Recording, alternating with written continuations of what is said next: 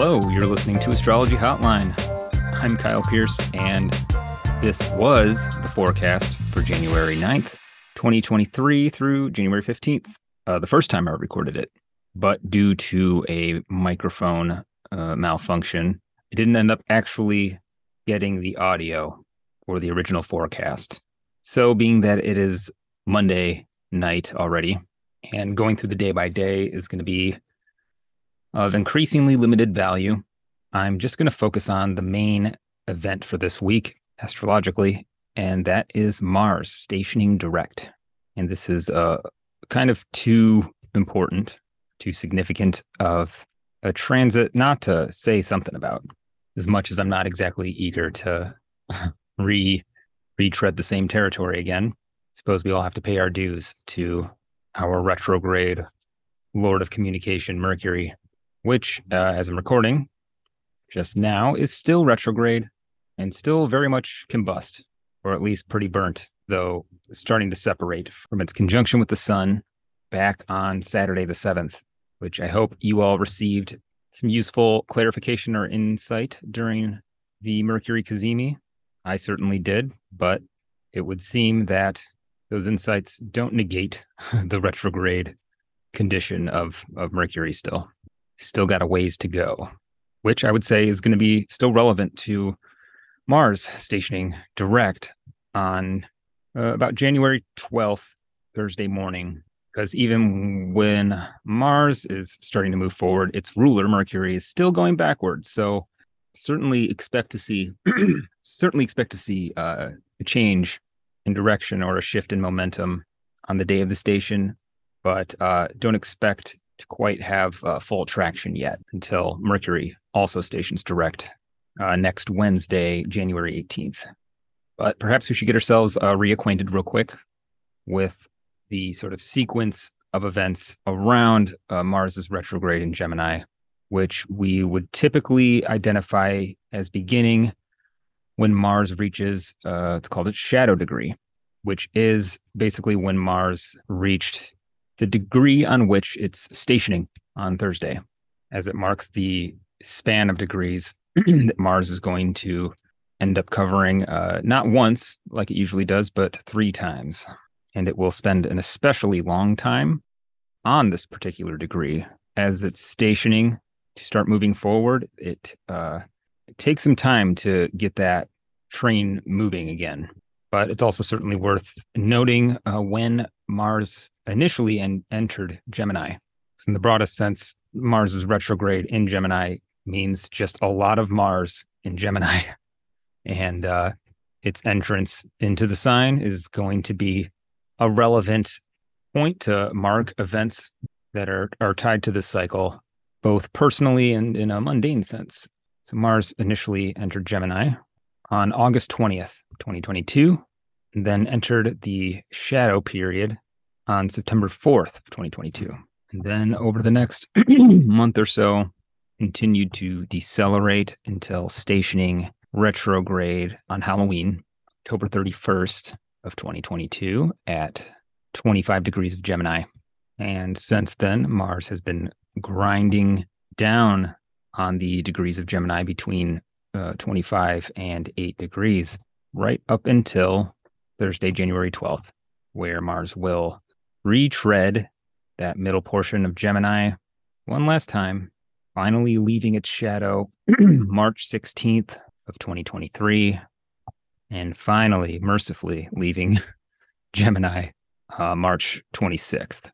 So you may want to reflect back on significant events that have happened so far around those significant dates, particularly if you have planets in Gemini, especially between 8 and 25 degrees of Gemini, but also if you have planets in mutable signs between those degrees.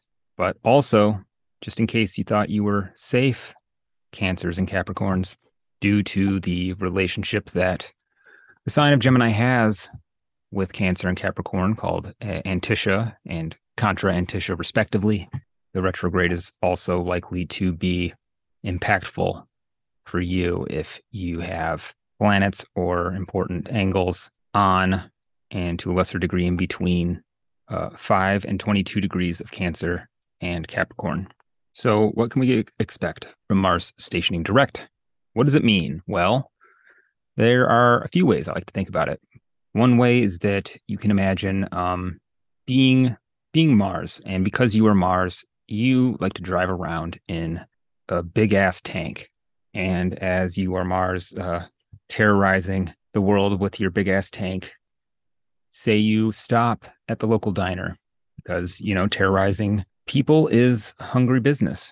And, you leave the diner, you get back on the freeway, and you get all the way to 25 degrees of Gemini and realize you forgot your favorite grenade launcher back at the diner. And again, because you are Mars and you believe that traffic laws are for suckers, you don't get off at the nearest exit, but you just put your tank in reverse and start grinding backwards against traffic, just smashing any cars that don't manage to swerve out of the way until you finally get back to the diner. And the whole time you are super pissed that you had to waste all this time because you're Mars. You like to go forward and you like to go in straight lines. And so now that you're back at 8 degrees of Gemini, you stomp in the diner, you grab your grenade launcher, flick off the waitress and kick the busboy in the balls and stomp back into your tank. And you get back on the freeway, except now there is a freeway full of wreckage because some asshole plowed through oncoming traffic in reverse for about a 18-degree stretch of road. And, there may even be a traffic jam, because the road is so obstructed. So as Mars, you might have to take another route, or you might just have to wait patiently through the traffic jam, which you're not likely to do. But driving over the top of the traffic jam, monster truck style, is also going to, take some additional time. We're not moving forward full speed ahead, and we're probably still rather pissed that we are essentially retracing ground that we already covered, but perhaps with the relief that, we didn't forget anything this time. And, hopefully the vast majority of us are at least trying to exercise some of the more courageous and noble virtues of Mars and, or maybe living a less destructive version of this.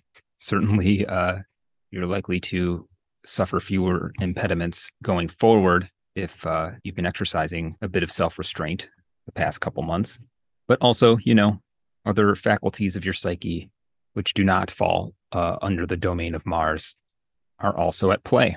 So, for the vast majority of us, less dramatic and less destructive versions of this are likely to be what you've encountered so far. But nonetheless, this is the sort of energy that we've been dealing with. And probably in more of an essential quality of this period is there is sort of a buildup of martial energy happening. This is like if you're playing Sonic the Hedgehog and you're, really cruising, but at some point you hit one of the little spiky pits and you bounce off, you lose all your rings. You're still alive, but, you lost your momentum. You're low on lives. You got a boss battle coming up and, one of those big helix spirals that you got to get through to get to the next stage. And for that, you need speed. So you got to back up a little bit, rebuild your speed, now knowing where all the jumps and obstacles are so that you can make it through that helix loop. So what this point is in the Mars cycle is a point where some of the energy or tension that has been built up is going to start to release or start to be directed in a more specific direction. Mars can finally return to its mission now that it's removed, now that it's gotten whatever it came back for at this point. Now, that's going to be the general energy of any Mars retrograde cycle, and it applies here as much as it does to any other Mars retrograde. But we want to look more specifically what's happening in relationship with Mars as he gets back on the warpath. What kind of influences is he under? Is he being antagonized by anything in particular? Is he being supported in any particular way? Is he being pacified?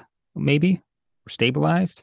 Well, what's rather interesting about this Mars station is Mars is stopping and is going to be essentially sitting on this degree for the rest of the month, and it is in a conjunction with the fixed star Aldebaran. This is one of the royal fixed stars. It's a very powerful star. And all four of the royal fixed stars have a certain way of going about achieving power. And Aldebaran goes about achieving power by means of the acquisition of stuff, essentially, of material things like wealth, money, property, land. But this acquisition can also apply to things like ideas, friends, or allies. The idea is having control over something over which there is some maybe finite amount available, or sort of acquiring a favorable distribution of a set portion of something in order to have an advantage or like dominant share of something. So it's kind of during the stationary period, we might start to see Mars starting to accumulate resources in order to launch or support its mission, right? Whatever its goal is. Now, Mars also has a bit of support from planetary influences as well during this period of its station, as we have Venus separating from a trine with Mars, about 12 degrees of Aquarius, and Jupiter applying to a sextile that won't quite perfect, but at this point it's within orb, we'll say, of a wide sextile. But this actually can represent a form of a benefic enclosure for Mars, as Mars is basically sitting in between the rays of benefic planets, Jupiter and Venus, without the intervention of another aspect. And while it'll get broken up sporadically by the moon, Mars is essentially going to stay like that for at least the first couple weeks. Now that enclosure is going to get wider and weaker as Venus continues moving forward in Aquarius and eventually making a conjunction with Saturn.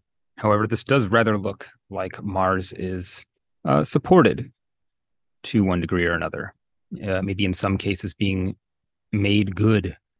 Though, with Mars, Mars can't be favorable to everybody. In the games that Mars plays, there is always a winner and a loser. So while favorable for some folks, some entities, still likely to be disfavorable for others, really depending on which side of Mars you land on. But, we might see generally, at least hopefully, maybe a more humane or careful application of Mars force, at least more than usual, would be ideal.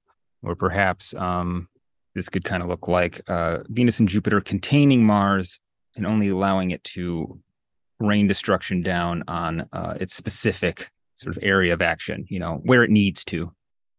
I can't remember off the top of my head which historical general said this, but the quote goes something like, the only good war is a swift war, or something to that effect.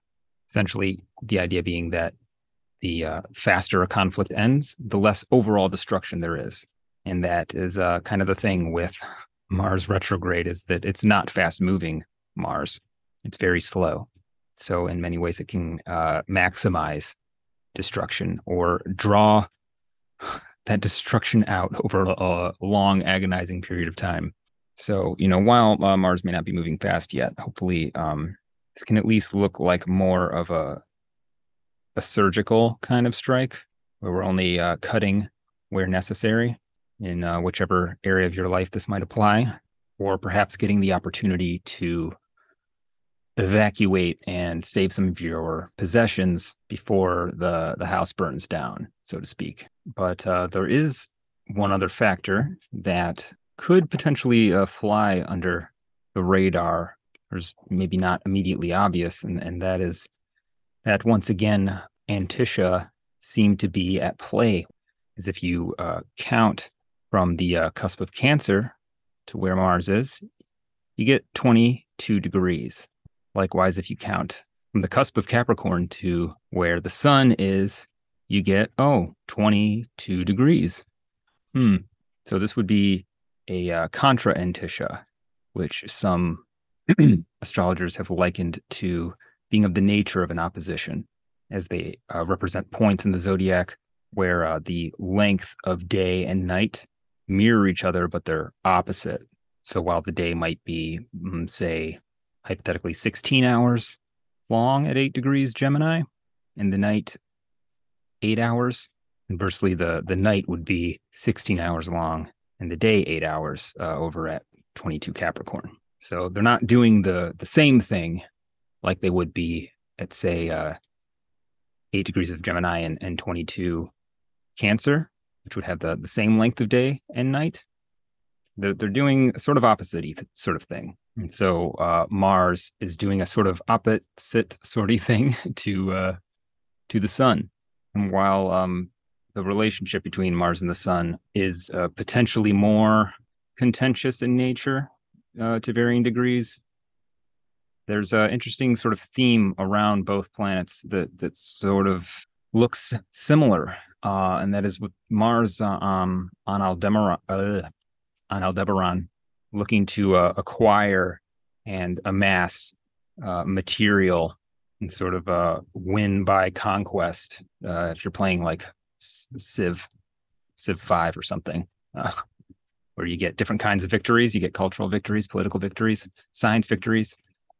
This is a conquest victory that Mars is looking for, which naturally is suits Mars. The sun at 22 Capricorn is in the third decan of Capricorn, which is in the Chaldean order, a solar decan. It's a sun-ruled decan. So there's sort of a throne here for the sun to sit on. And the kind of throne it is a very earthly material sort of throne. The themes that come up in this decan have to do with how one goes about acquiring and maintaining control over a physical domain, and how to secure and stabilize its resources so that it doesn't crumble from within or succumb to forces from without. Naturally, in Capricorn, you're going to tend to want to build a wall around that particular domain, right? It doesn't quite have the same invasion kind of energy that maybe Mars Aldebaran does, but certainly both seem to have something to say about asserting dominance and control over a geographical location, potentially. And, Mars and the sun are not completely dissimilar planets. They are certainly different, but they're both hot in terms of temperament. They're both hot and dry. So they're both active and kind of separating, individuating planets. And, when you just look at their glyphs, though, you can see that like Mars has a pointy thing at the end. It's like a circle with a spear. So it is directed and penetrating, while the sun is sort of expanding and occupying. So you often get Mars being much like a soldier, with the sun being a bit more like a king.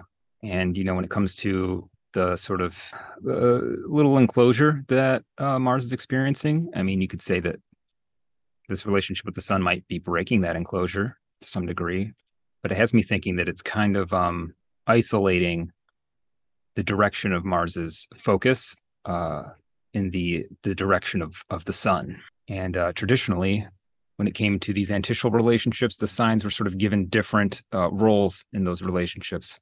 In this case, Gemini was said to be a commanding sign, while Capricorn is a obeying sign.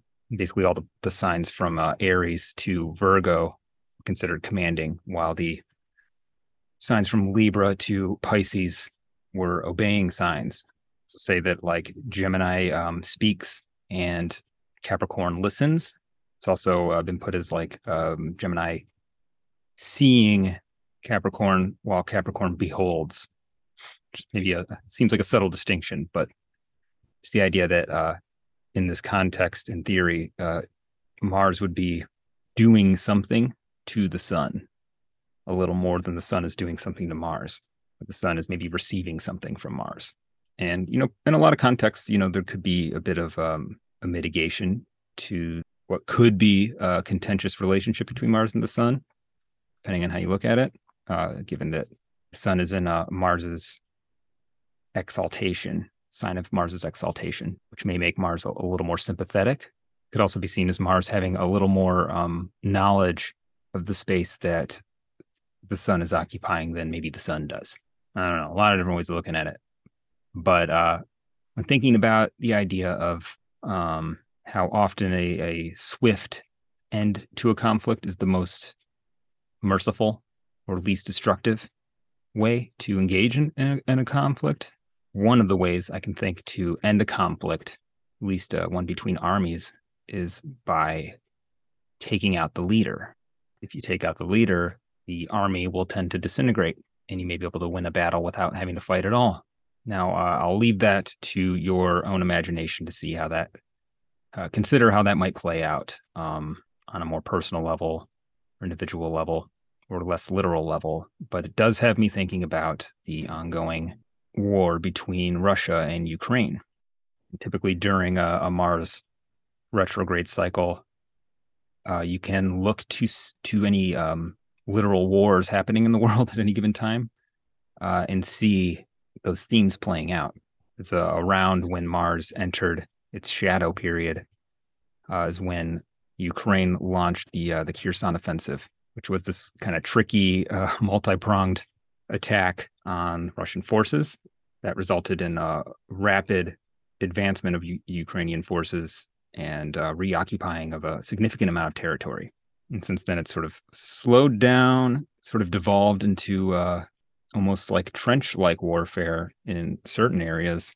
But around Mars's station retrograde, Vladimir Putin announced a partial mobilization of Russian forces, which essentially amounted to the mass conscription of up to 300,000 Russian citizens. And it's resulted in a big kind of public backlash, a bunch of people fleeing the country, and he ended up rescinding or suspending the mobilization and looked into other means, many of which questionable as to their efficacy, to solve the manpower issue that Russia is having. Now, similarly, Ukraine has a problem with a different kind of shortage, and that's a shortage in ammunition and weapons. Ukraine has all the manpower that it needs for the most part, but has essentially been waiting for Western nations to supply sufficient weapons and ammunition and other material to sustain their war effort. So at this point in the conflict, both sides are sort of limited in their capacity to pursue an aggressive strategy and have been kind of using alternative means in some cases, such as mass drone strikes, right, with Mars and Gemini, or otherwise engaging in these kind of long and very deadly battles where both sides suffer a lot of casualties for a much smaller amount of territory gained. So I would certainly expect to see some significant developments around the Mars station. And I'm very interested to see how some of the specifics of this might play out. I have read some articles suggesting that Ukraine has been amassing forces for an offensive against Russia, which would be it would be a bit of a strange time for an offensive, given that it's the middle of winter in an area of the world known for having some of the harshest winters, or at least winters that are not super conducive to a lot of movement. And furthermore, winters that have been known to destroy an invading force on multiple occasions in history.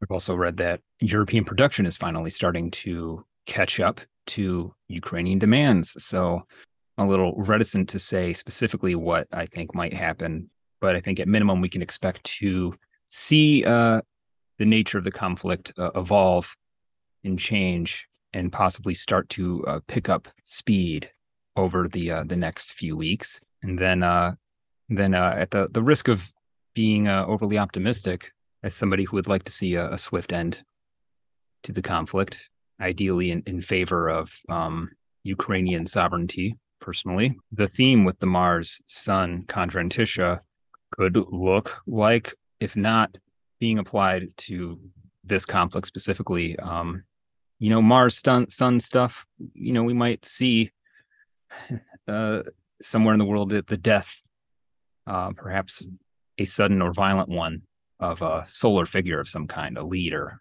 or someone with a significant public profile. This could look also like the overthrow of a status quo government of some kind, or like the hostile takeover of a corporation, potentially. There are a lot of interesting ways that this can play out, but I think individually, it does represent a moment to sort of stop and listen to what Mars has to say. Mars is going to be in a condition known as a phasis, and a phasis is basically a one of several conditions that a planet can be in where it is likely to make a statement, sort of announce itself and its intentions. Stations are one of these moments, as well as sign ingresses and helical risings as well. That is when a planet first becomes visible in the sky, either by rising or emerging from being obfuscated by the rays of the sun when in a conjunction. So I know I have set an intention to go out Wednesday or Thursday night, ideally during the hour of Mars, and see what Mars has to say. Often when you set an intention like that to greet a planet during one of these moments of phasis, you'll get some weird and usually very meaningful co-occurrences. Pay attention to any objects that are out of the ordinary, or any animals that you might encounter when you do that, and can often pull a lot of meaning out of those little encounters. And in fact, if you end up doing something like this during Mars' station and you have any interesting encounters, I would really, really love to hear what your experience is. These stories are usually very interesting, and I'd be glad to help you pull apart, maybe the meaning of what you see or experience, help you figure it out. But with that, I'm going to forego the day by day this week and call it a night. And don't forget to leave us a review if you're listening on Spotify, Apple, or iTunes. It's super easy and really helps the podcast out, especially in getting the podcast associated with like other podcasts that you listen to in the algorithms, and increasing the chance that Astrology Hotline will appear as a recommendation for people who like, the same stuff that you do. And if you're interested in learning about the 36 decans of the zodiac, consider joining us on the Three of Wands Discord server for our tri-monthly decan crawl. It's about 3 Tuesdays a month at 6 p.m. Eastern Standard Time, during which we go over the meaning and associated images and associated deities of whichever decan the sun is in for that week, and engage in a group discussion in which we share our thoughts and interpretations and how they might show up in our lives and in the world. And you can find the link to the server in the show notes. We would love to have you join the discussion. And as always, you can book a reading with me at KylePierceAstrologer.com. You all have a great week. Thanks so much for listening. And if you have a question you would like to hear answered on Astrology Hotline, shoot us an email at astrologyhotlinepod@gmail.com.